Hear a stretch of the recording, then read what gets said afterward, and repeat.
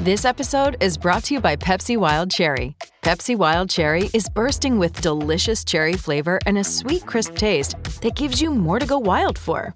Getting wild may look different these days, but whether it's opting for a solo Friday binge watch or a big night out, everyone can indulge in their wild side with Pepsi Wild Cherry. Also available in Zero Sugar. So grab a Pepsi Wild Cherry and get wild. Batter up.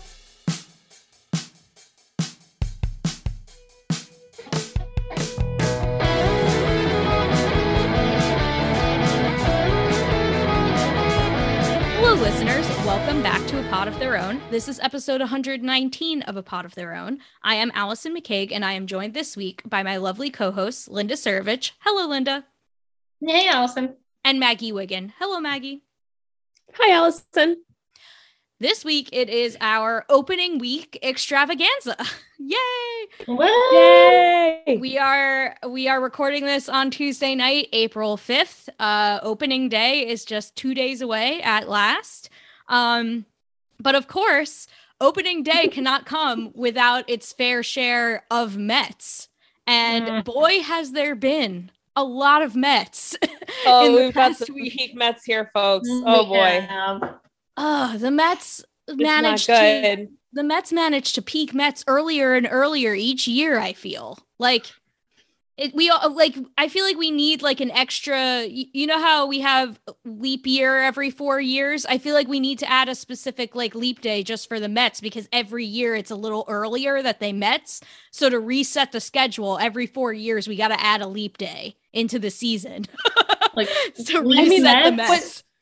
What really stung about this one too was just the incredibly rapid descent of DeGrom doesn't seem great. And he's going to be out for 2 months. But hey, don't we also have, and before we even finished that sentence, Scherzer and his stupid hamstring. Yeah. And that was just, it was all very fast. I wasn't ready. I don't like it. I know I should be excited, but it's hard. I'm not excited and I'm sad and I want to see Jake. And we were so excited talking to Liz about that Scherzer and Jake Sunday and how awesome it was and how just absolutely ridiculous they both looked. And then just like that, we're Charlie Brown with the football yet again. And I'm so tired of it. I want to be sad. I know, they pitched in the same game and it was it was just such a representation of everything that we had to be excited for. And it's we get to watch this for years and years. It's psych. The one time I get my hopes up, the one time never do it again, Linda. The Mets have a chance. And again, why is the universe Lucy? I don't understand. What did we do to the universe? I do wonder what Mets fans did to deserve this because it's really, really bad. So for those of you who aren't aware somehow of this, for those of you who are not aware, turn it off now. Yeah, right. Go live in bliss. It's fine. It's all fine. Go forth and live your life much happier without this knowledge. But Jacob deGrom, trigger warning, was diagnosed with a stress reaction in his scapula. I was also diagnosed with a stress reaction in my brain. I was diagnosed with a stress reaction in my soul. In my soul, in my heart, and in my soul. This whole team is a stress reaction. And it was basically he felt some tightness after playing catch, basically after that spring training game where he and Scherzer both pitched, he felt tightness playing catch. And went for an MRI, and this was the diagnosis. He's going to be shut down from throwing for 4 weeks. And then obviously he will have to, even in the most optimistic scenario, and he's just shut down for 4 weeks, he still has to ramp up after that and has to ramp up without pain. And so June 1st is the pretty much earliest optimistic return date at this point. Obviously this is not great. It goes without saying that this is not good. it could have been worse. I'll say that because, anything elbow related would have been worse. Tommy John would have been worse. Shoulder, you've got the like torn rotator cuff, the like, all of that sort of stuff, like that would have been worse. This is the upside of this is that it's just, there's no like tendon sort of damage, but the downside of this is that there's no like surgical fix for this. The only like cure for this is rest. And the other pitchers that have had this problem have been very uneven with coming back from it and being the same guy afterwards. Now, obviously, none of the pitchers that have had this before, and it's a fairly rare injury. It's not all that common. The other pitchers that have had special. Yeah, Mets always have weird stuff that never happens to anyone else. Harvey, TOS, also had this, by the way. Matt Harvey is a pitcher who has had this. This was post-TOS Harvey, I believe, though. And so, like, I don't think that his recovery can really be any sort of example because he was also dealing with the TOS at the same time. And so the pitchers that have had this in the past, none of them have come back the same guy, but none of them are the caliber of pitcher that Jacob deGrom is. Michael Wacha had this. Both he and Harvey had roughly the same amount of time missed. They both went down in like kind of mid-June and returned in like September. So this is like a 2 months situation. More or less. But for what it's worth, Brandon McCarthy, who's the only pitcher that I know of at least that has had this many times, like more than once, has said it's, quote, not that big of a deal and that like Jacob deGrom will be fine and it'll be fine. He just needs to rest. So take that for what Brandon it's worth. McCarthy has never steered me wrong in any way. So I'm going to take him on this. But like, I mean, there was no indication of this during spring, I don't think. But at the same time, like, my antenna went up like, not having access to team doctors during the off season probably wasn't a good thing. Maybe not. And the shortened spring. It definitely couldn't help, no. And the shortened spring with the faster ramp up. I mean, to me, I'm not a medical doctor. I don't know. To me, it's unclear how much of this is like related to his issues from last season, because a lot of his ailments last season were like mysterious and never really fully diagnosed. And maybe he was just feeling the beginnings of this and it never healed fully, because even over the off season, and he just never addressed it. And then he ramped up and all of a sudden it hurt again. And now we actually have a name for what's going on. Unclear, but it's possible it could have been unrelated. But I have a feeling that, a guy who was out for half a year last year with like weird, like shoulder, lat, random back stuff just feels like it could have been this. And they just didn't spot it last time. I don't know, or it just wasn't like big enough to see on the MRI yet. I don't know, like how you spot this on a test exactly. Well, because he said coming into spring his UCL was fine because Sandy let it slip. It was the UCL last year, right? So and he sat there and like tried to teach us about sprains and bruises, like what a partial tear, and bruise is a tear. A bruise is a tear, and like, oh my god, I remember that disaster. And so there's kind of two things here. One, Jacob deGrom said that this, as of right now, this does not change his intention to opt out of the contract. Sure thing, Jake. Which, I mean, if he comes back on June 1st and is Jacob deGrom from June 1st until the end of the season, then I think that makes total sense that it wouldn't, change his decision. But I think if he is out for longer than that, or isn't quite Jacob deGrom when he comes back, then his decision might change really quickly. So we'll see. As of right now, he's still saying, I'm still going to opt out, but that's of course what he's going to say.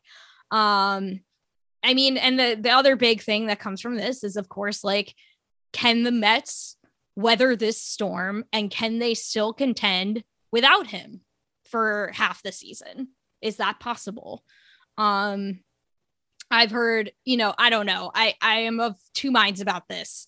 On one hand, to me, Jacob deGrom is the type of pitcher you can't replace. And I don't blame the Mets for this, because for like not having a contingency plan, because how can you have a contingency plan for literally losing Jacob deGrom, the best pitcher in baseball? He's not replaceable. They went out and got the best pitcher available, Max Scherzer, who is still on their team. Like, they did everything they could. You could argue that they could have built more depth around the fringes or whatever, but this is your ace. This is not a replaceable entity. Yeah. There's no other Jacob deGrom out there to guess. Right. You could argue they didn't go out and get another pitcher after this. And we'll talk more about that later in the show. Cause they did try and decided not to, but like, you know, you can't replace Jacob deGrom. He's Jacob deGrom. And so on that, like in that aspect, I'm pretty pessimistic now about this season, because like you can't replace his production. Like now you're replacing all of Jacob deGrom starts with literally Tyler McGill. And that's like potentially like a 4-win swing on a team that was kind of like, you know, projected to be at the edges of like playoff contention to begin with. Like 93-ish wins per PECOTA, I think, was the most recent projection I saw. And I can't remember whether that was before or after the deGrom injury. So it's like, if you take 4 wins or so away from that, then you're at like 89 wins and like barely a playoff contender. So that's depressing. But on the other hand, you know, the Mets have a good baseball team, and one player, even if it's your very best player, if you are a good baseball team for half a season, shouldn't turn you from, you know, NL East favorites to not making the playoffs. That shouldn't But it happen. did though. Last year it did. But Francisco Lindor was also injured. Yeah. And Francisco Lindor, arguably being injured, has a greater impact than Jacob deGrom being injured, because he plays every day. Yeah, but still, like, and I know, like, they didn't have Scherzer last year, and Taijuan Walker kind of fell apart down the stretch, and a lot of stuff went wrong last year, and this is, in my opinion, like, you know, and I'm talking about post Jacob deGrom being injured last year. This is a better team than that team was, I still think. I still wish they got another bat. Yeah, me too. So is it too late to, you know, go back to the 15-team playoff format that MLB proposed? Which the Mets didn't even make those playoffs either. So no. But it's tough. It's hard. I mean, I don't know. This isn't an easy division. The Braves arguably better. The Braves arguably mostly stood pat. Like they lost Freeman, but they gain Olsen, who's like almost Freeman level production, and Acuna is going to come back. You know, and he was out for most of last year. World Series champions. So like standing pat for them is fine. Different from the Mets standing pat, which they certainly did not, but like, yeah, right.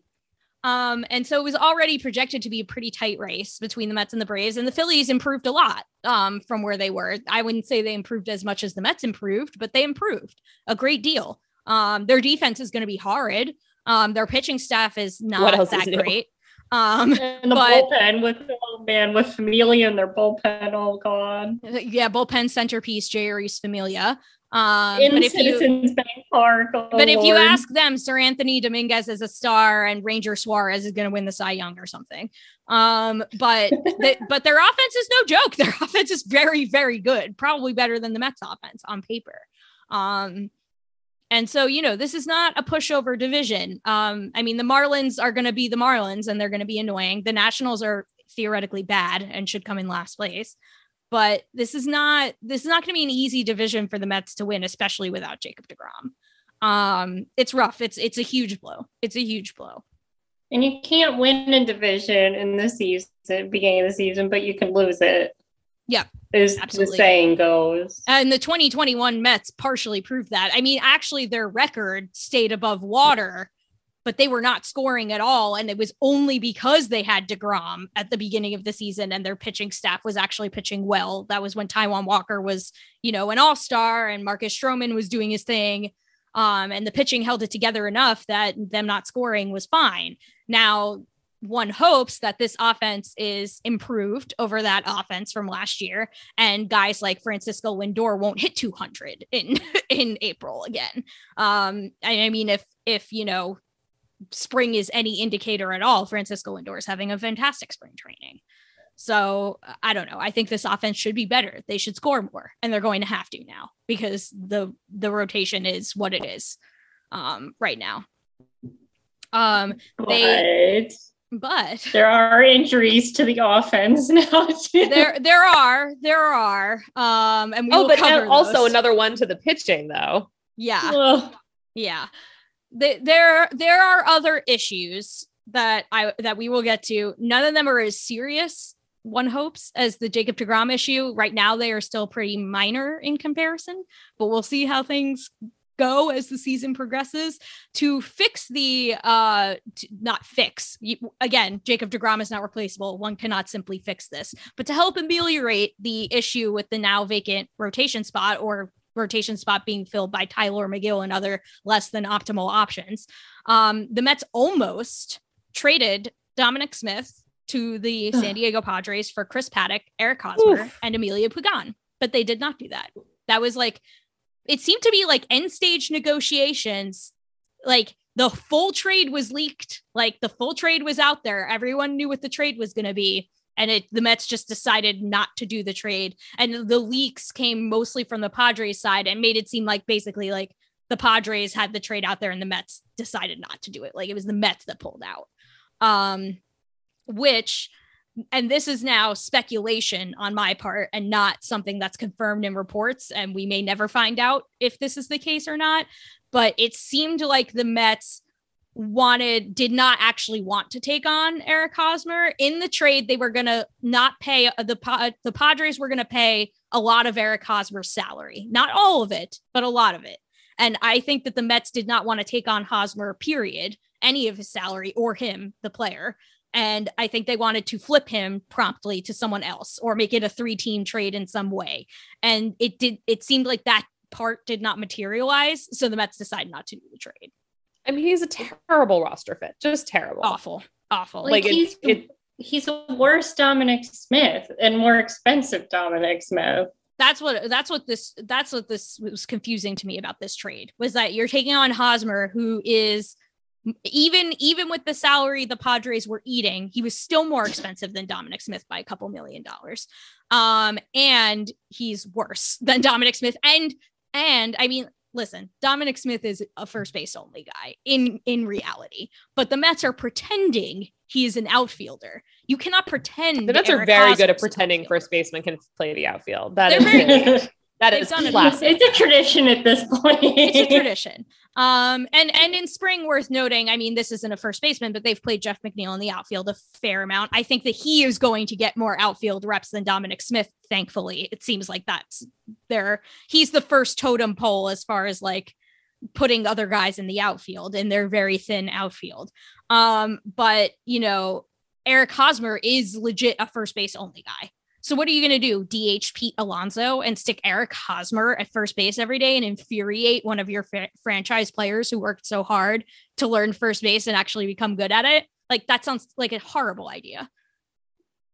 Well, also, like, just from a fan perspective, you were trading like somebody that everybody loves in Dom for two people that literally the entire fan base loathes. Like that hates, like loathes entirely. Like just like my skin would crawl if these two were on the team. And it's like, just really like could not have picked less likable guys. Like just if you're talking about now that Chase Utley is retired, if you're talking about active players, like these are two of the like public enemy number one players among Mets fans. Hosmer, I would argue, I mean, I guess it depends on which fan you ask, but from a personal level, for me, it's Hosmer more than Paddack. I mean, the Paddack, like Pete Alonso spat was just like very petty and stupid. And I thought that Paddack came out of it looking very immature, but I don't necessarily like hate him. Like I could come to root for him if he was on my team and like and like, you know, put that behind him. Eric Hosmer's face annoys me on a visceral level and brings back horrific memories from 2015 that I don't want to relive. And he would be out there every day. Yeah. Just disgusting. The prospect of it nobody needs that. On an aesthetic level is bad. And listen, like even looking objectively at Chris Paddack, who I don't like very much, but let's look at him objectively as a pitcher. He had one good season, his rookie season, in which he was very good. He has not been good since then at all. Now there has been chatter out there. There was chatter out there during when this trade was, you know, the rumors of this trade were ramping up that, you know, the Padres are not very good at like pitching development and are not very good at like optimizing potentially what Chris Paddack has to offer. And the Mets did the whole like, we can fix him thing, which well, they kind of did with Lucchesi last year. True. I mean, I feel like the Mets have earned some amount of trust on their, like, when I heard this deal, I wasn't thinking like, oh God, the Mets can't do anything with Paddack. I was thinking, okay, that's probably okay. And then the rest of it was just like, yucky. Yeah. And by all intents and purposes, everything I've heard about Hefner is he is a very good coach. Yeah. So, I mean, the reasoning wasn't entirely flawed, like not like in years past where, like Maggie said, it's like, oh God, no, why? He's useless. But still, I'd rather not have Chris Paddack and Eric Hosmer on my team. It's just like bad vibes. It's just a bad just the vibes. Yeah. Poor Emilio Pagan catching strays here. He's fine. He's fine. Emilio Pagan. I'm not. I have our issue isn't with you, Emilio. But like, could the Mets have fixed Chris Paddack? Unclear. To me, two things would have had to have happened to make this trade, you know, good on the Mets side and worth it. And, you know, this could have happened. They would have had to have found a partner for Eric Hosmer and flipped him to someone else and gotten something useful back. And that potentially would have made this trade a lot better. And they would have had to have at least not fixed Chris Paddack, but made him better than he is now. If those two things came to pass, then it would have been a very good trade for the Mets. But neither of those things are a guarantee. And in fact, the Hosmer thing seemed to have not panned out. And that's partially why the Mets seem to have pulled out of this trade. And improving upon Chris Paddack is not a guarantee. And so I don't think it was a good idea. And I'm glad they didn't do it. Now, I mean, Dominic Smith is actually like, I think everybody agrees he's a very uniting player in the sense that everybody likes rooting for him. Like he's a very good guy to root for, unlike Paddack and Hosmer. He's like a very, you know, likable player. I think that everybody agrees about that. But I feel like Mets Twitter is very polarized on whether he's actually good, like whether he's a good baseball player or not. And I think that you just have to go with the upside here. Hosmer has zero upside. He is what he is at this point. Whereas Dominic Smith has at least shown flashes of being a good player in the recent past. I mean, his 2020 season was very good. It was a small sample size because it was a pandemic shortened season. But if he can be that guy over the course of a whole season, that is a very good baseball player to have on your team. Very good. And he's young enough that it's not really like silly to think that he is likely to get better. And he's had a good spring training too, for what that's worth. Yeah, he looks great. He looks really good right now. So, and you know, of course there was like fake, like weird controversy, like there always is with the Mets, like when the Mets always like put out these weird like quotes and leaks and stuff like that of like Dominic Smith wants to be an everyday player. He's not happy. It's like, what baseball player doesn't want to be an everyday player? Like, of course he's going to say, like, I don't think he's like shitting on the Mets. Like people need to chill. That seemed like such a non-story. I couldn't even believe what people were talking about. Like, oh, local player wants to play. And I don't think Dominic Smith is a cancer in the clubhouse. Like, I don't think it. Yeah. Like he's a member of the Cookie Club. He's very, very pure. And yeah, I mean, of course he wants to play. And he even cleared it up later. They asked him about it and he's like, yeah, like I want to play, but like I'm happy I'm a Met, like so chill. So you know, but that's the trade that never was. Hopefully Dominic Smith is the next Wilmer Flores and goes on like a big redemption tour. and becomes like this, like hero of the 2022 season. That would be really great. But the Mets did, in fact, make a trade. It wasn't that trade, but they made a trade, a lesser trade. They did a crosstown swap of bullpen arms with the Yankees. The Mets and the Yankees don't trade Lefty very for often. righty. But yeah, it was a lefty for a righty. The Yankees had a surplus of lefties, and the Mets desperately needed lefty bullpen help. The only lefty relievers in camp were Chasen Shreve, who's going to make the team probably, and Alex Claudio, who's probably not. So they traded Miguel Castro to the Yankees for Joely Rodriguez. Goodbye, Miguel Castro. We'll miss your dreadlocks and your general weirdness. I know. So I'm sad about this trade on a couple levels. I mean, like, it's not like, let's be real, it's not that big of a deal. Like, it's fine, whatever. But and they needed a lefty. I loved Miguel Castro because he's Mets Orioles crossover content. He's my Birdland boy. Was he your dude last year? He was my dude last year. Oh, that's what I thought. He was my dude last year. I'm sorry. So RIP, my dude. I was sad about that. And like was alluded to, I am also very sad that the Yankees' archaic, terrible hair policy forced Miguel Castro to shave his beard and cut off his dreadlocks. It's an absolute travesty. He looks like a completely different person. Like, I would not have recognized him at all. And like, honestly, like, besides being like kind of a bummer, like there's a serious discussion, and we don't really have time on this show because there's so much Metsing happening to like talk about this at length, but there is a serious discussion to be had about how much longer the Yankees can keep getting away with that policy, because not only is it like outdated, archaic, like pretty dumb, but it's like discriminatory at best and like, well, and it's illegal racist. In New York State. It's illegal in New York State. Yeah. I mean, they wouldn't be able to actually enforce it. Like it, and I have no idea because like I don't think anyone has defied it in like recent times. Like I have no idea what the actual like consequences would be. Like for all I know, and like I'm not saying Miguel Castro should have like defied it, because for all I know he doesn't really care and was happy to shave his beard, and he did look happy in the picture. I will give him that. He was smiling, even if he was unrecognizable. That was the only thing that I could hold on to in that moment, was that he had a nice smile. And for all I know, he doesn't care, and these other players haven't cared much. But you know, you're gonna have a player at some point who's gonna care a lot, and like what is the actual consequence going to be if a player just says, screw you, I'm not shaving my beard, I'm not shaving my head? Like what are they going to actually do? Bench him? Are they going to fine him? I think fining him would be against the collective bargaining agreement. So what are they going to do? Yeah.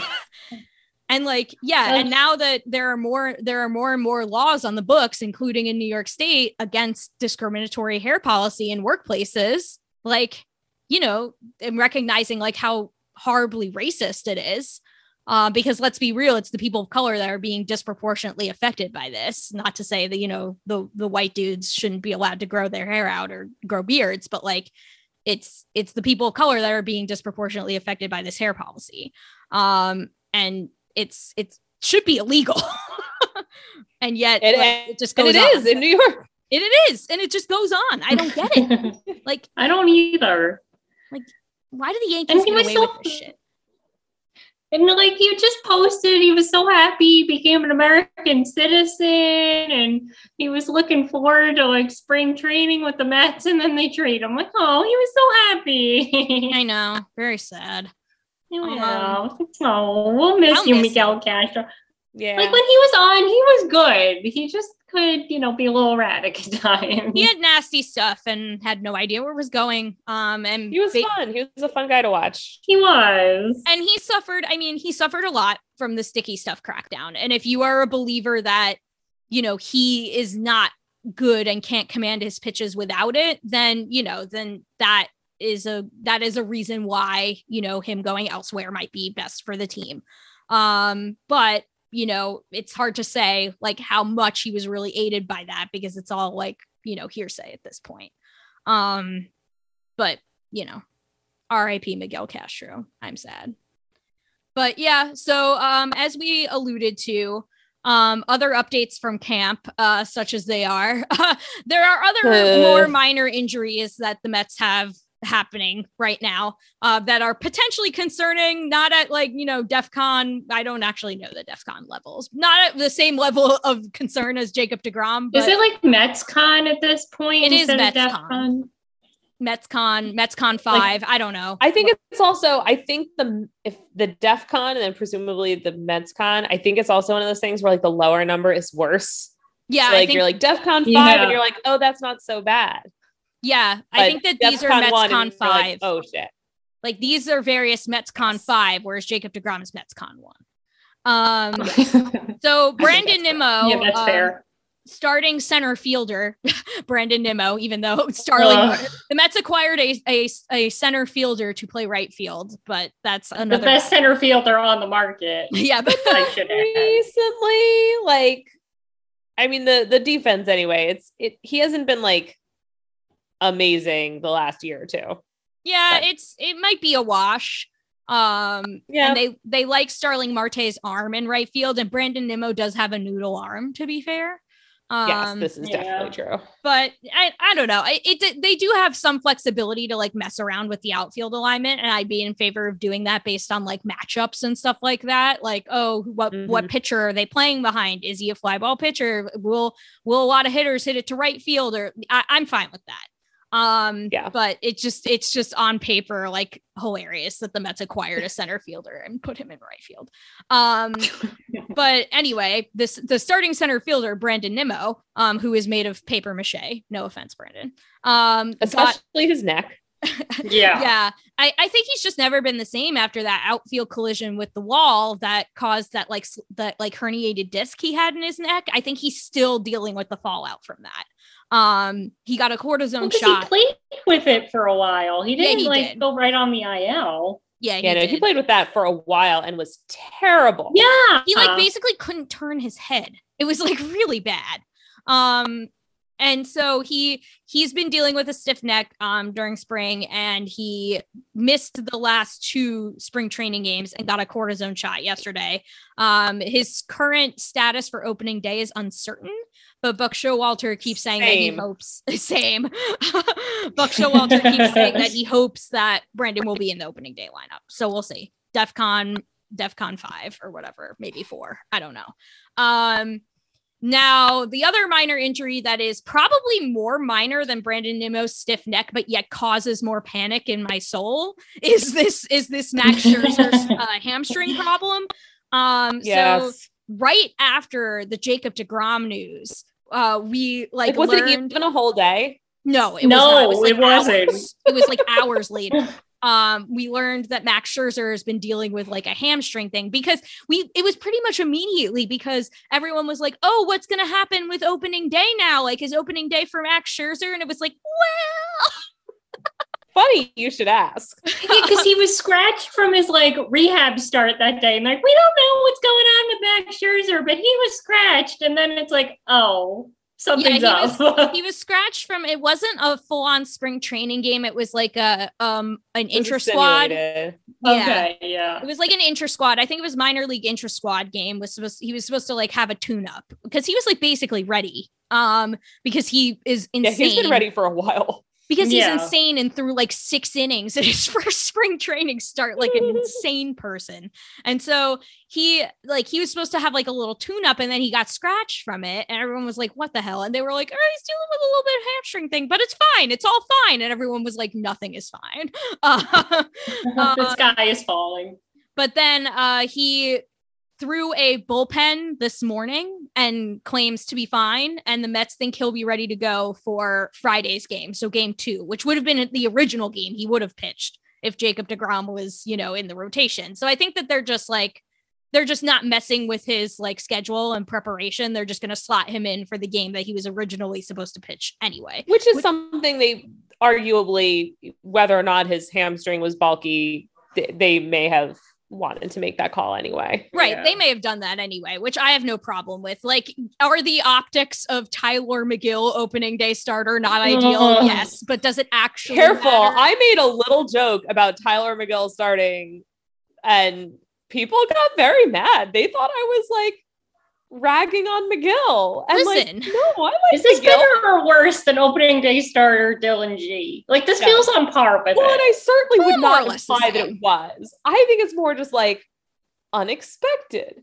But I do want to make like an official statement that I hold nothing against Tyler McGill. And I Tyler love that McGill- he's going to be a random Mets Jeopardy question. Good for him. Tyler McGill is fine and is fine to have as your like 6th, 7th starter and did a perfectly fine job last year and was kind of gassed at the end and so had some bad starts. But I think a lot of that was that he like blew past like the number of innings he had ever thrown in a single season in his career, similar to Taijuan Walker, although it wasn't career for Taijuan Walker. It was just like recent years. But I think just both of them were a little gassed at the end. Tyler McGill is fine. Like, it's fine. It's just like, he's just not Jacob DeGrom. Like, that's not an Or insult. Max Scherzer. Max Scherzer. I think that he would agree if you asked him. Like, it's fine, you guys. But yeah, as funny as the optics of Tyler McGill opening day starter are, like, you know, it doesn't actually matter who pitches opening day, you guys. It's just like a thing that happens on paper. It's so messy. Like, I'm in hell. I'm really.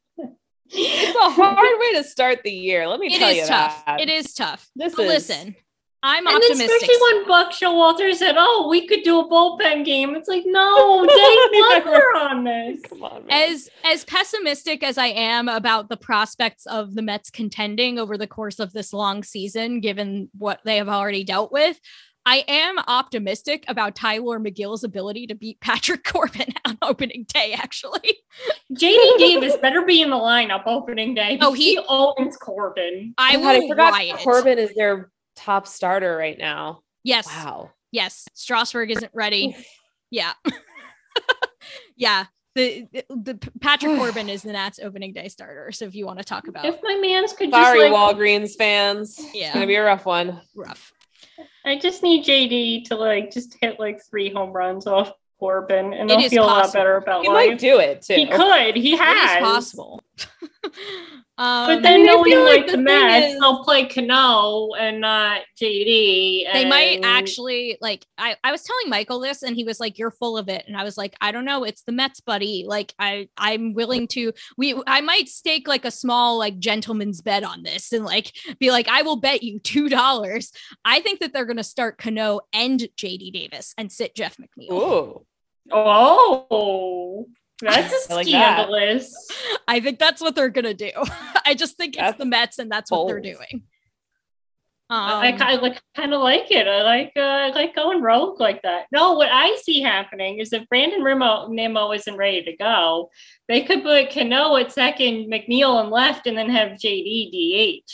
Yeah, I think they might actually do that. Like this was when I said that to Michael, this was before Nimmo's neck was a problem. Oh, So Okay, so then that's fair. but now that Nimmo might not play, if Nimmo doesn't play, then McNeil's going to play because they don't have like a better player to play instead, unless Travis Jankowski starts on opening day. I don't know. I still can't believe they got that guy. Ugh. Anyway, Travis Jankowski is probably on the team. It's like unclear to me because they made 2 tweets that were seemingly contradictory about this. So now I'm like slightly confused about it. But this morning, the Mets had said that they were going to go with 14 pitchers on the 28-man roster to start the year. Recall that rosters will be 28 players in the month of April to compensate for the shorter spring training. So the Mets said this morning, we're going to go with 14 pitchers unless, you know, knock on wood, Scherzer has a setback, then they would add the extra pitcher at the expense of a position player. So then that made it seem like Travis Jankowski, who is kind of the guy on the bubble here, is going to make the roster, and Alex Claudio, the reliever, did not. It was clear this morning.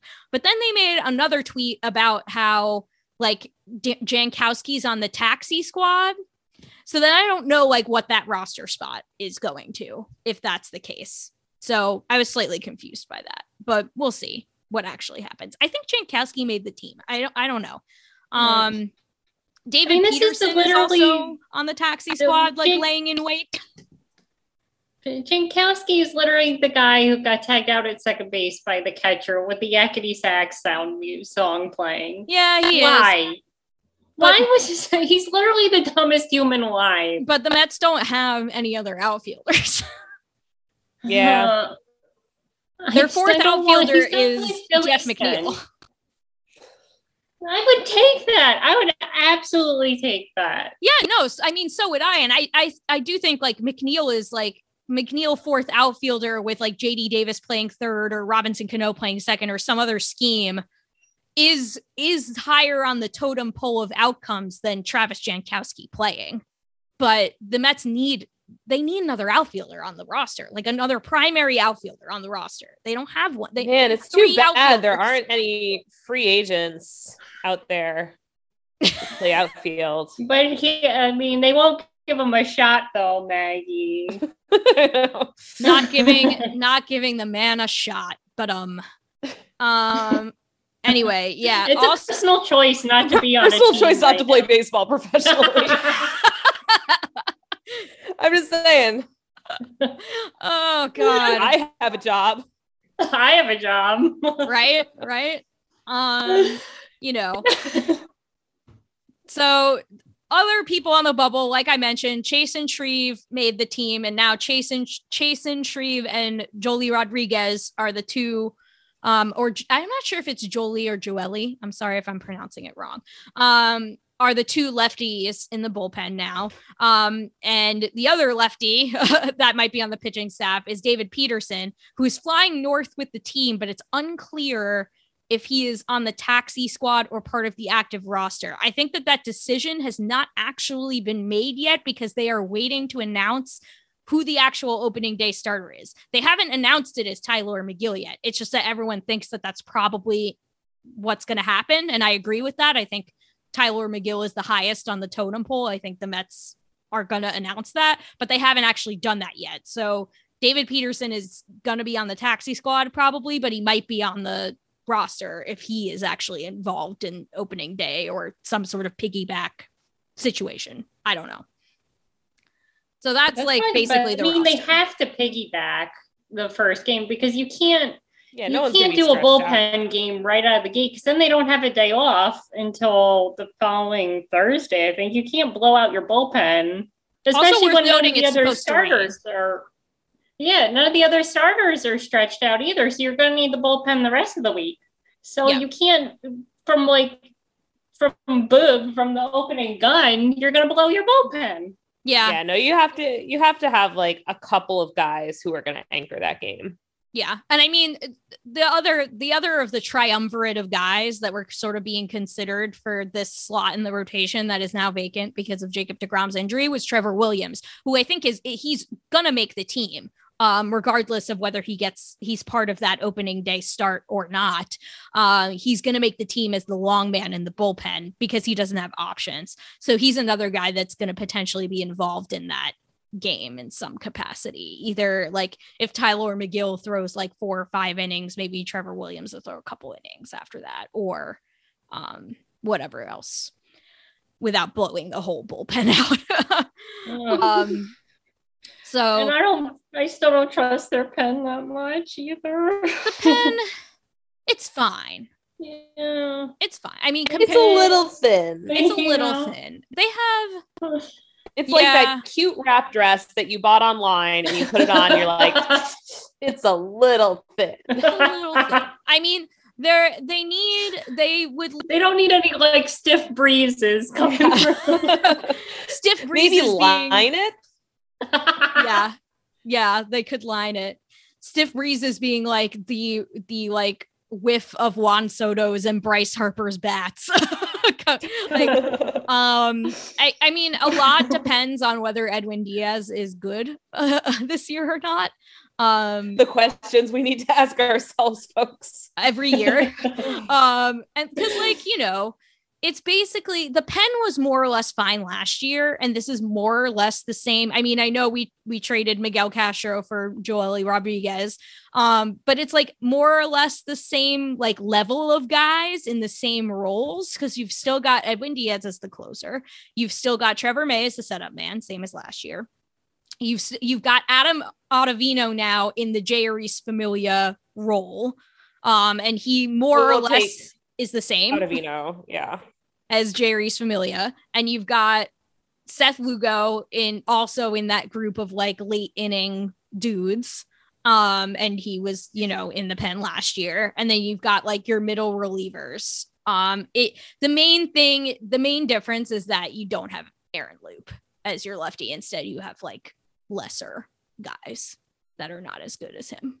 So there's the rub. Yeah, there is always a rub, isn't there? But because the Mets segment was going to be depressing this week, I wanted to end it on a happy note and have us pick our dudes for the 2022 season. This is now an annual tradition. We each pick a somewhat, like potentially underrated player that we think is going to make like an outsized contribution to the Mets this year. That might come from like a somewhat unexpected place. So Maggie, who is your dude for this year? So my dude, and wow, I'm about to look like a big jerk from the get-go because I still don't know how to pronounce his last name. Mark Canha? I think it's Canha. I think it's Canha. That's how Gary Cohen's been pronouncing it. So I trust Gary. All right. Mark Canha. I still can't do it. My mouth stopped working. But in any case, so the very first thing I learned about him is that he's a foodie and loves sandwiches. So right off the bat, I'm like, ooh. But then also just, after the Mets had signed him, I follow a lot of fans of different teams on Twitter, and just about every Cubs fan I followed just did not have enough nice things to say about him. Just that he's like this great guy to root for, and he seems super fun. And, it's that great kind of role where he's, kind of the starting / could be fourth outfielder in some arrangements. And like, he's, in the latter part of his career, but just seems like a good guy to have around the team, just primed to really have a solid season. And he likes sandwiches. I don't know why I really kept talking after that part. That's the important thing. Yeah, all the A's fans because the Mets have seemed to become like A's East now, because they've gotten a bunch of guys who were formerly on the A's, including Canha and Starling Marte and Chris Bassett. But and Starling Marte didn't spend that much time on the A's, but Bassett spent a lot of time on the A's, and so did Canha. And like they like had nothing but good things to say about like all those players, and they were sad to see them all go. And I mean, I would be depressed if I was a fan of a team that was trading all of its players. But anyway, it's not a good look. It is not. Linda, I think we all know who your dude is, but why don't you tell everyone? Well, I mean, maybe they've never listened to the show before. Maybe. I was going to say, like, is a dude the same thing as a man's, or are man's and dudes different? Oh boy. Ooh, that's a taxonomy. That's a taxonomy. It might take a whole different episode to unpack. Because man's hands down is JD. I will die on the JD Hill every year until there is no more JD Hill to die on. Because last year he hit when healthy, he hit, and even pinch hitting, he was phenomenal pinch hitting last year. But there was still some question as to whether he was ever fully healthy, because he had surgery to fix like a torn tendon in his wrist or thumb, I think, or something in his hand. So, and even in the spring, he had a couple big hits, and like he's always hit when he's been healthy. And I think that's a very valuable asset. And I'm glad that they didn't trade him. And I would be sad because his goofiness brings me joy. Like, that's all I have right now. No, Jake, I need the goofiness. But if I really wanted to go in a totally new direction, and if there is a differentiation between mans and a dude, I'm going to go completely out of left field on this one. And my dude is going to be Chasen Shreve. Girl, yes. All right. Speak your truth. Because in 2020, I randomly tweeted, maybe they should make the whole team out of Shreve. I just want to keep reusing that tweet. That is a very practical reason, and I approve. He might be good. He might be good. Unclear. He's had a good spring. Yeah. I mean, the Mets fall into good lefties all the time. They don't keep them, but they like, oh, crap, there's a lefty. Huh. He's this year's Loop. We can hope. I mean, it'll be hard to top Loop in the Busch Lights. Like, let's be clear. But like Loop Light, like, you know, he's like, you know, maybe not Busch Light, but like maybe like, I don't drink beer, Allison. What's another light beer? I mean, there are many. Let me go refer to the Citi Field list of beers. Yeah, right. I'm trying to like think of, because like Busch Light is like a Bud Light. Yeah, like a Bud Light, because I was gonna say Busch Light is already pretty low on the pyramid of light beers, like even for light beers. Like, then I would say it's the Bud Light to the Busch Light. Okay. All right, so Chasen Shreve will be our Bud Light this year. If he's like really good, like as good as Aaron Loop, we can upgrade him to Miller Lite. Okay, all right, that's fair. I think that's a fair assessment. Okay. When I am forced into drinking light beer, which is, you know, a bad occasion for me at any time, it's Miller Lite is my light beer of choice. But I try not to drink light beer at all because it's all bad.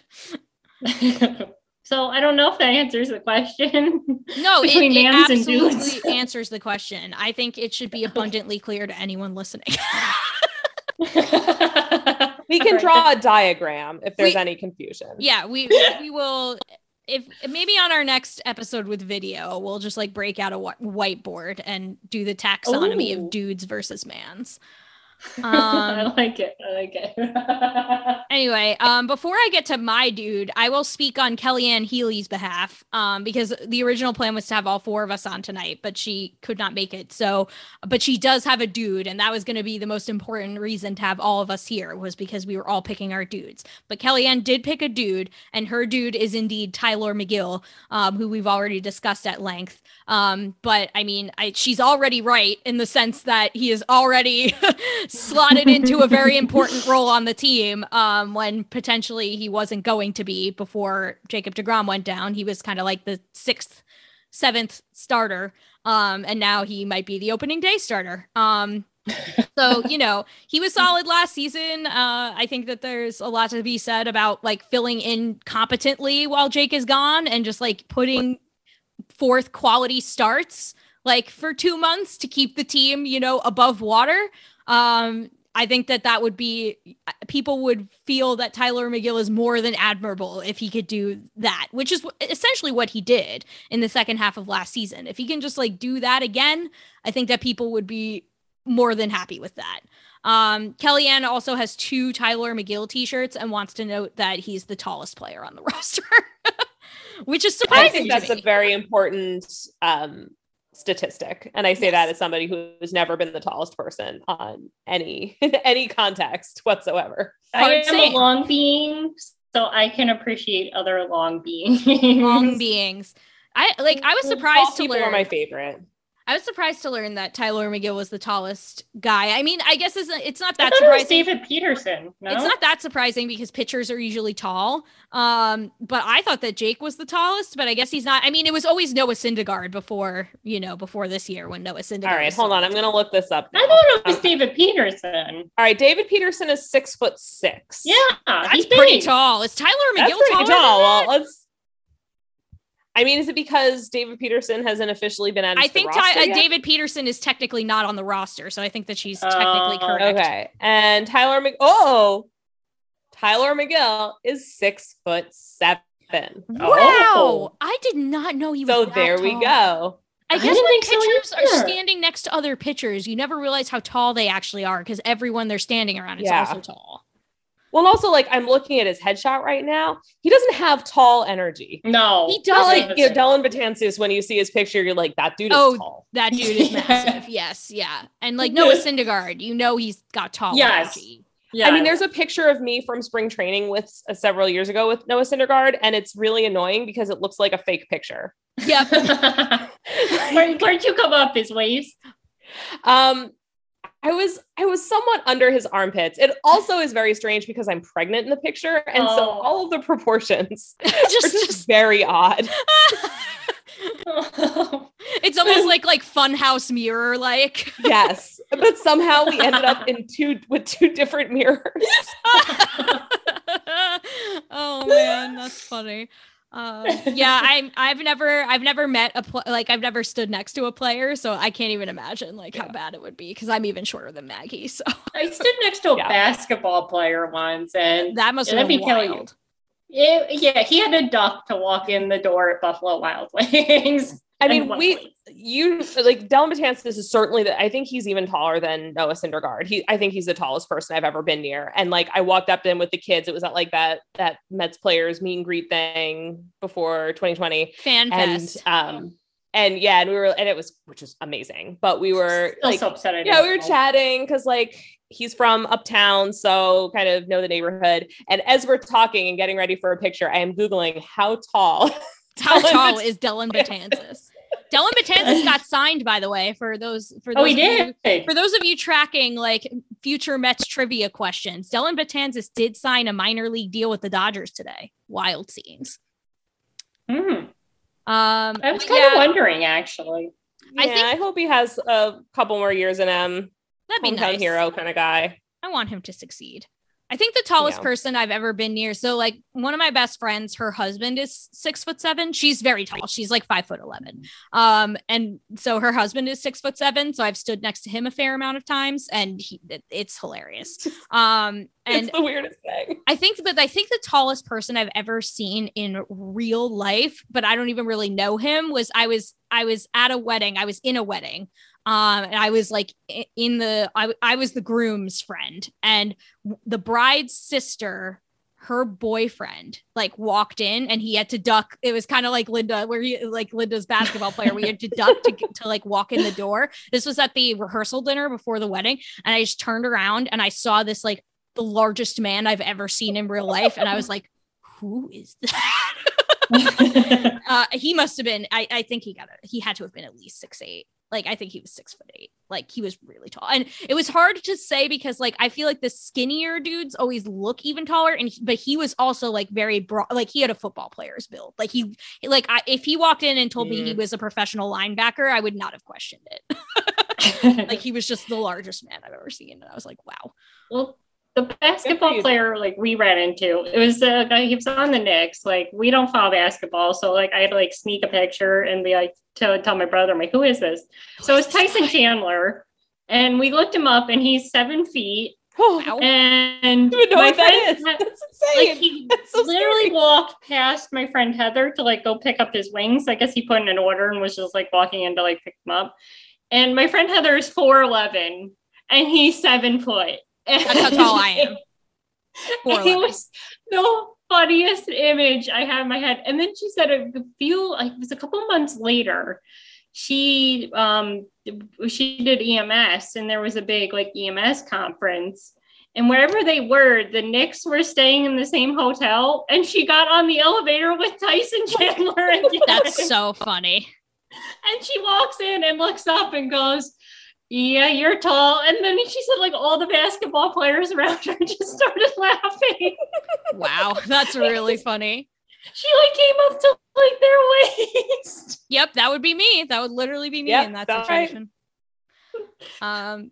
Anyway, my dude for this season is Jeff McNeil. I think that he is going to have a big time bounce back season. And I'm here for Jeff McNeil redemption time.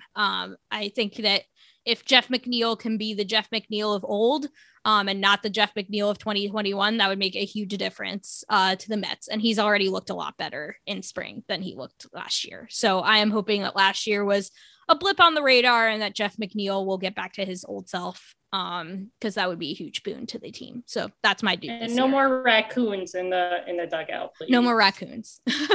Hopefully not. Just say no to raccoons. Yes. I was talking to my dad about this recently, or I was either talking to my dad or Michael or both of them at the same time. I can't remember. And we were talking about how we think that like Robinson Cano's actual physical presence with the team might make a huge difference in that regard with like the clubhouse chemistry, and sort of like bridging the gap between like kind of the Lindor clique and the McNeil clique. I think that like, you know, I think that it does make a difference, because I think that Lindor respects Robinson Cano a lot. And I think Robinson Cano gets along with like pretty much everybody. So I think that like is going to make a difference to the team. And he was like, that chemistry. leadership voice that was missing last year. Like, I don't know, like, I don't know if they like if he still has the same weight because of, you know, the suspension and stuff. So I don't know how he's going to be perceived or if his image has been damaged with his teammates in that way. But I mean, he definitely was respected before that in 2019, and they were good in 2019. I think it was because they had that leadership to like kind of guide them.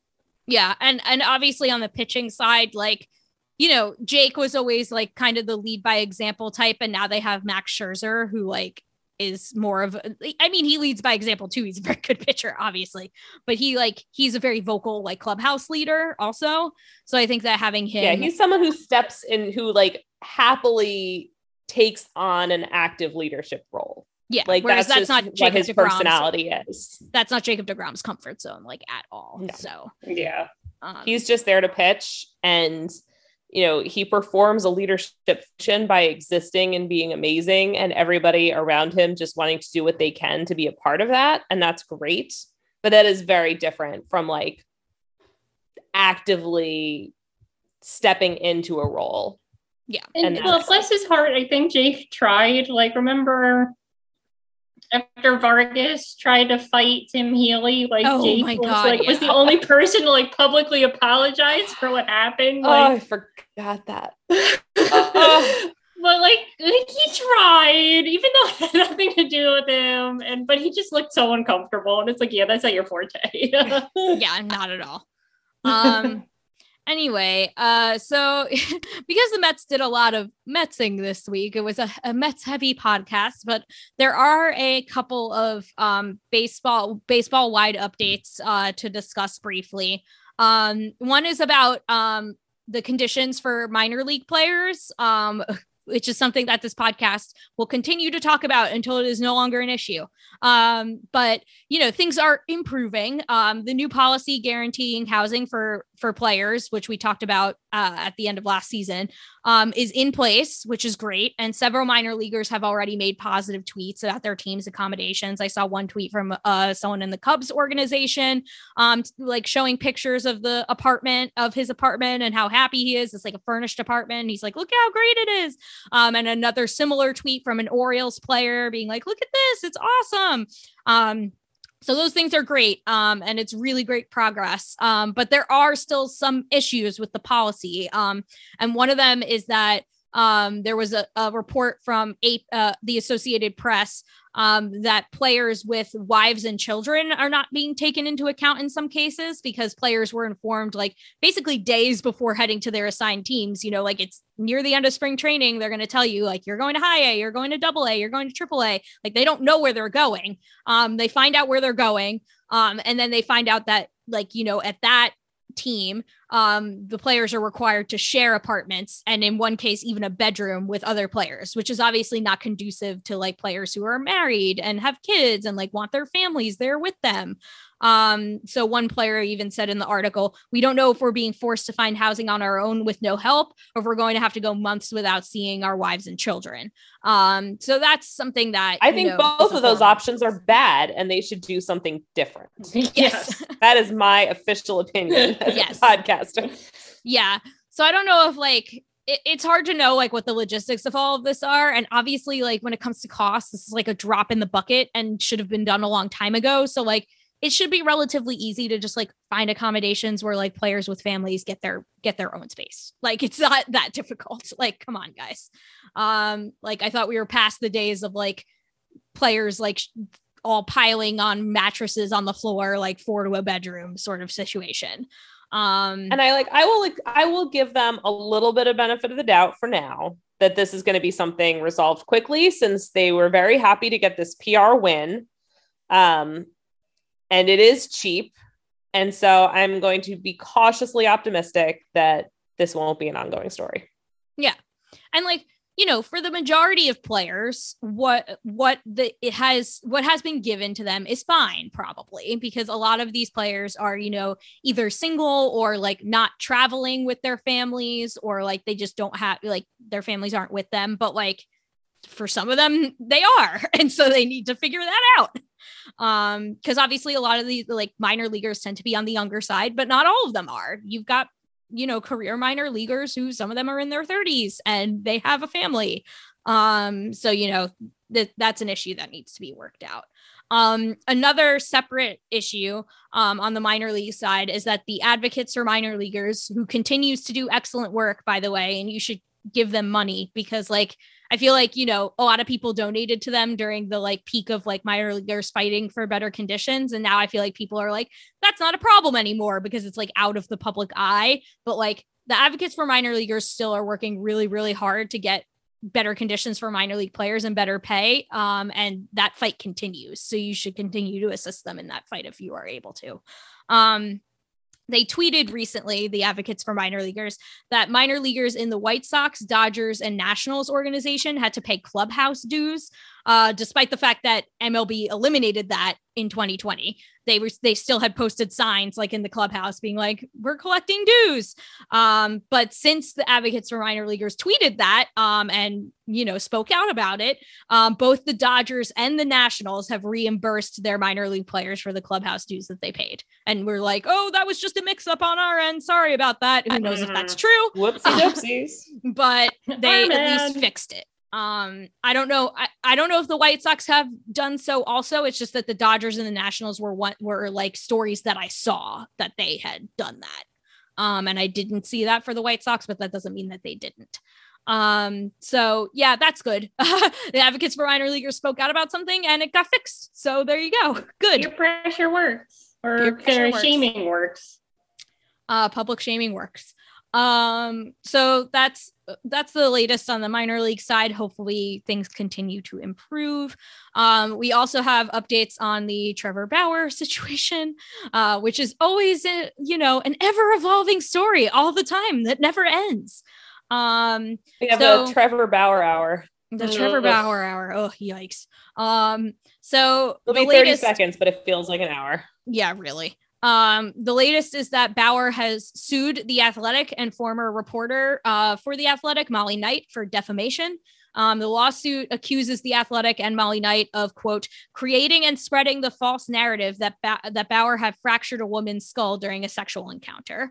And Bauer sued, worth noting that Bauer did sue Deadspin also early in March on like sort of similar grounds, because Deadspin reported the same thing, that like I think the reporting said like a CT scan indicated a skull fracture, and that turned out to be like not entirely accurate. And so now Bauer is like going after that one tiny detail in the report to sue them and saying like, you have slandered my name and created this like story that I didn't do these things. But it's really focused on this like one specific detail that like was not, I mean, she may have fractured her skull, but like the actual reporting seemed to indicate that was like the case, and it was not 100% clear from the medical. But that's also like, defamation lawsuits are largely ridiculous. Yes. And don't tend to get very far, because it's really, really hard to demonstrate that kind of thing. So it's pretty much just your standard issue, like way to harass people and sit around and throw a fit. And also delay your own return to baseball, because right. because as long as there's like open legal cases, he can't work with MLB on this for their investigation. So he's just kind of wasting everyone's time. Yeah, exactly. Picking on women. What else is new? This is why Bauer's administrative leave keeps being extended like sort of indefinitely, the way it was at the end of last season, because at the end of last season, you know, there was still the open investigation on him by the Pasadena police. Now there's this open defamation lawsuit that he's doing. And so MLB can't move forward with its procedural process to decide whether to suspend him or not. So he keeps floating in this limbo, and he's doing it on purpose. Like, if he really, really wanted to put on a Dodgers uniform again and play baseball again, and if he really, truly wanted to put this whole thing behind him and do that, then he wouldn't be doing this. Instead, he's decided that his new thing is being a martyr and like crying about how he's been canceled and silenced and all that stuff. Like, that's his new like life goal. He doesn't even care about being a baseball player anymore. He's like a grifter and like a right wing, like cancel culture is bad icon now. Like, that's his new shtick. Like, that's who he is now.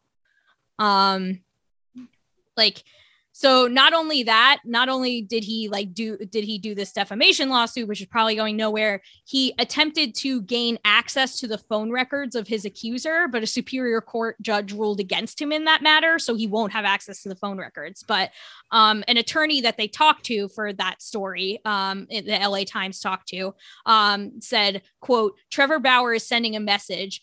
He is now going on the counterattack, and he's going to try to turn the narrative around." So that's exactly what this is, right? This is him just trying to say, this woman's a liar. I've been unfairly maligned. I am a martyr. Like, that's his whole like objective now, is to make his accuser look like a liar and a gold digger. And that's been his story the whole time. So. Well, and again, like, anybody who like thought that this was their golden boy, like this was the future of baseball, he was revolutionizing baseball, like, this is who you tied your horse to. Like, are you proud of yourself? Yeah, really. Like, everybody bears some responsibility in how he was treated and how it got to this point. And I don't think there was any like soul searching or apologies, or like they helped create this monster. They gave him the attention. Now, you know, when he was suspended, he wasn't getting the attention he wanted. So now he's, you know, he needs that. And this is the way he's going to do it. And people are going to, you know, his little cult is going to, you know, lap it up and create this other monster now. So, you know, but nobody's going to bear any responsibility for that. Nope.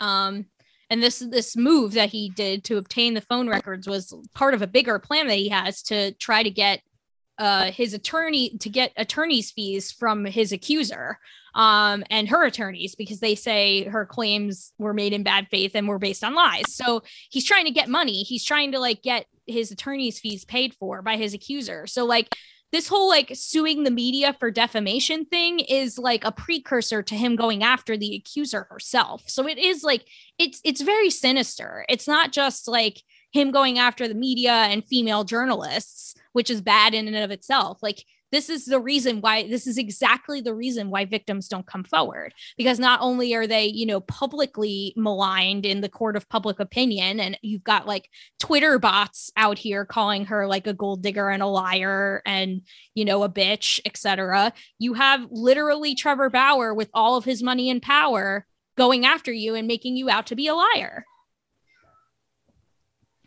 It's just not going to stop. Like, I mean, what's going to stop another baseball player from doing this? Like, he's going to get away with it. And, you know, nobody, like I said before, nobody's going to bear any responsibility for this monster that they created. And like other journalists too, like, are they going to get sued if they don't, like, if they publish something another baseball player doesn't like the precedent's really slippery slope now. And when they're, you know, again, like you said, with other victims too, this is why they don't come forward. Yeah. And so it's just creating this worse and worse culture. Like, nothing's going to get better. Right. And even though, like, as Maggie said, this defamation lawsuit is likely going nowhere, worth noting that Molly Knight hasn't worked for the Athletic since 2021. Like, this is like, he's like dredging up this like old stuff. Like, she doesn't even work there anymore. So this is like, anyway, it's not wasting any more breath on Trevor Bauer, but that's, I think the reason that this is worth noting is like, it is important to emphasize that he does not care about playing anymore. Like the like small group of, sadly, it's not actually that small. The group of people who are still sticking by him and still, or like at best, just don't care about all of this and just want him to pitch for their baseball team because all they care about is that he's good at pitching. Like, I hate to break it to you, Trevor Bauer stands. He has no interest in pitching for your baseball team anymore. That's not what he's interested in. He doesn't care about that anymore. So I don't know what you're even getting out of it at this point. Like, what are you actually getting out of it as a fan? I don't know. It remains to be seen, I guess. Yeah. Yep. Anyway, we will end this show on a happier note with walk-off wins, like we do every week, where each of us talks about what is making us happy this week, baseball related or otherwise. I know Maggie has a really good walk-off win this week, so tell us all about it. So not only do I have a walk-off win this week, but it's like actually Mets related. Yeah. Representing Amazing Avenue, I had the opportunity to go to Citi Field for their annual press event where they're technically previewing all kinds of things, talking about like the events they're going to have and what new things they've added. You know, they have like lots of new screens. Be prepared for lots of screens. I don't know. It seemed fancy. But the most important piece of all that is previewing the food. And they had this huge, very fancy setup of like tasting portions of new and notable dishes from new vendors, returning vendors. And I got to eat a whole lot of that food and I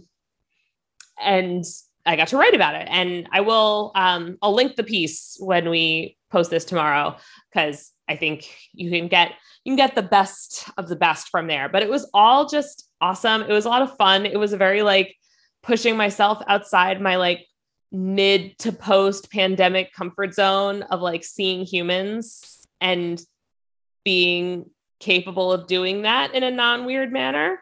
So that was very exciting on a personal level, was just not being too weird.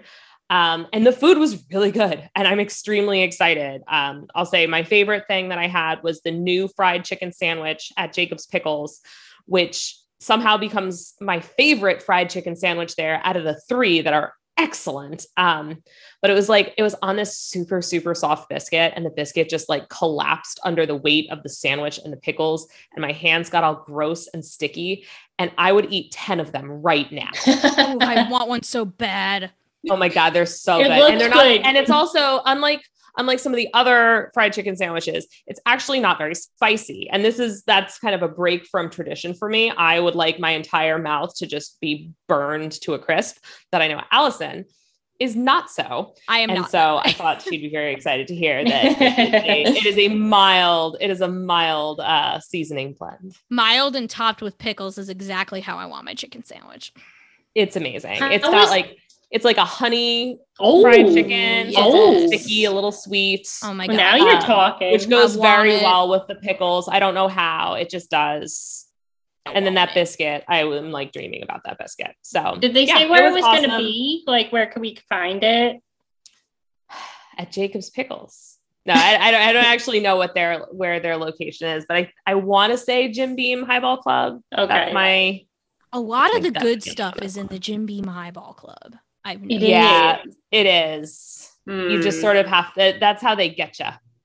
Yeah. Because you do end up spending like the extra $10 a ticket to be like right behind home plate and promenade or whatever to get the club access. But yeah, honestly, for the food, I'll probably do it. It's worth it. Really it's my favorite place to sit at Citi Field, and you get the bonus of getting the access to like some of the really good food and the beer. So I always cop for those tickets because I think it's worth it.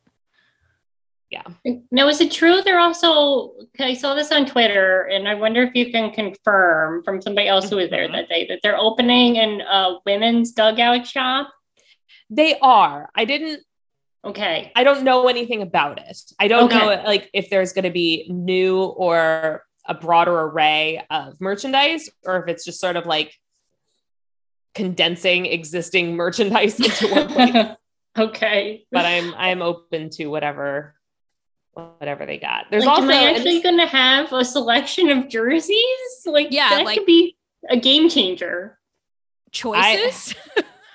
Look, I've got my husband on Choices? jersey What's that? purchasing duty. I am so tired of trying to purchase a jersey that I want that I was like, hey, sweetie, my birthday is coming up at the end of the month.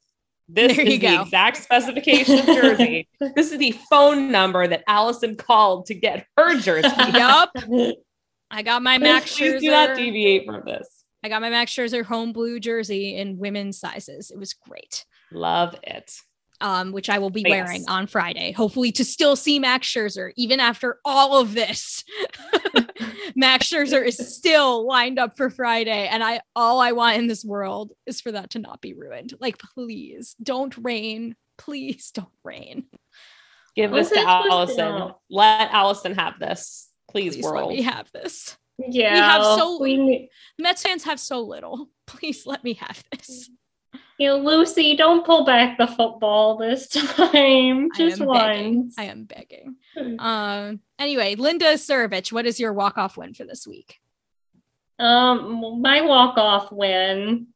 A couple weeks ago, like I said, I've been really stressed, and part of that was because my sister's whole family got COVID. Oh. So both my niece and nephew got it. My niece brought it home from school because, of course, they went maskless after winter break. And, of course, people went away and everybody got COVID. And that was that. Shocking. So over the weekend was the first time I saw my niece and nephew since they'd gotten sick, because now, thankfully, everybody's doing good. Everybody's healthy. Everybody's negative now. And thankfully, they didn't get too bad because everybody was vaxxed, except for my nephew, who was 4. So, and he would be 5 in May. So we got so close. But yeah, so I got to see the kids, and because it was my brother-in-law's birthday. And so it just felt so good to see them. Like, it felt like forever since I'd seen them. And so, to help with the quarantining, I gave my sister my Disney Plus password. And so, like, Em was just over the moon. And so we were talking about, like, Disney Plus and all the stuff she was watching. She'd been begging my sister to get Disney Plus for so long. But so then I was like, I know it's hard. So I just gave them my password, and, she created profiles for all of them right away. And she's like, I change my profile picture every day. And so it was the best feeling to finally see them and spend time with them and know that they're okay. And so, yeah, that was my walk-off win, is getting to spend time with my little guys. And of course, my sister and brother-in-law too. Glad that everybody's good, healthy, on the mend, and I got to see them. So that was a really good feeling last Sunday. So yeah, that's my walk-off win. That's good. That's Yay. awesome. My walk-off win for this week is that I ran the Cherry Blossom 10 miler in DC on Sunday. That's amazing. Go, Allison. Yeah. Thanks. I ran it with... Wait, you said 10 miler, not 10K? 10 miler. Yeah. 10 miler. I ran it with a whole group of my friends ran it with me. And this is my 8th Cherry Blossom 10 miler. Now I've been running it like every year since, 2014 or so. But this year, obviously they didn't have it in 2020. They had like a virtual run, which I didn't end up doing, but my one friend did it. And then in 2021, usually the race is in April because it's supposed to coincide with the peak of the cherry blossoms. But they delayed it in 2021 to September, and I ran it in September. And that was like my first race back from the pandemic. And I didn't really train that much for it. So it was like a big wake up call of like how out of shape I had gotten during COVID. And I was kind of like having a bit of an identity crisis. Like, can I even consider myself a runner anymore? That was so horrible. And also in the September race, I fell down with 800 meters left. I like ate the pavement. Like I full blown just like wiped out. I tripped over a curb or something, and like I still have a scar on my knee from it. Like I was bleeding horribly, and like I had half a mile left, so I just like hobbled across the finish line to the medical tent, and like it was just like a terrible experience. And like it was the first race back from COVID, and I was just like so demoralized after that I was like, do I even want to do this anymore? I've been a runner for so long, but I don't love it anymore. Like I kind of had like a come to Jesus moment where like I wasn't sure if I was like if I really enjoyed running anymore, which is something that I've enjoyed my whole life. But then for this April race, I like actually trained. I like put together a training plan. I was like, all right, put on your big girl panties and actually train for this. So I like put together a training plan. I did it. And like, I didn't run it as fast as I like used to run back when I was like in like fully in shape. But like I beat my September time where I fell down by like over 20 minutes. And it was like a respectable time for me. And I was just like, all right, like I've still got it. Like I can still do this. And so like that made me really happy. And all my friends like all had a really good race. And like we're all really happy with their times. So like everybody had a really good day. The racing conditions were like ideal. It was like high 40s, low 50s and sunny. Like with a light breeze, which is like perfect for running. It was like really nice weather. The blossoms weren't in peak, but they were still like out. So it was like very pretty on the tidal basin and stuff. Yeah, so it was just really nice that you posted. Yeah. Those cherry blossoms look nice. Yeah. So it was like it was just a lovely run. And kind of like made me realize that like I do still like running. I just needed to get back into the swing of things. And like, you know, it made me fall back in love with running again. So I'm happy about that. So that's my walk-off win for this I love that. Yeah, I was very jealous of your cherry blossom run. It looked really pretty. Yeah, it's a gorgeous. I for any runner out there who may not be like local to this area, who may not like find a reason to be down in DC all that often for things, I really, really recommend this race. 10 miles is like not a distance you find all that often. There aren't that many 10-mile races. And so like it's unique in that way. And also it's just like the prettiest course that you could ever run on. And it's all flat, blessedly flat. There are no hills on this course. So if you want to PR your 10-mile, this is like a really good opportunity for you. I highly recommend it. You have to enter a lottery, so it's not guaranteed that you'll get entry into the race because it's so popular. And they cap it at a certain number of runners. But it's if you can get the opportunity to do it, I highly recommend it. It's always like the first Sunday in April every year, and it's just a lovely race. Lots of crowd support. People always come out and cheer really loud. And it's a really nice experience. And like it's like one of my favorite things about now being a DC resident is that I don't even have to travel to do this race. I can just sleep in my own bed the night before, which is awesome. So yeah, I really do recommend the Cherry Blossom 10-miler to anyone who is a runner or has been thinking about, you know, stretching out their distance a little more. It's a great race. It's so fun. I really recommend it. Anyway, that does it for the show this week. Wait, we forgot to mention that Todd Frazier announced retirement. Oh, that's right. Let's shout out to Todd. Yeah, he did. God bless Todd. Pride of Tom's River. Yeah. The pride of Tom's River, New Jersey. Player. Todd Frazier. I will never forget his homer off Sean Doolittle. Sorry, Sean.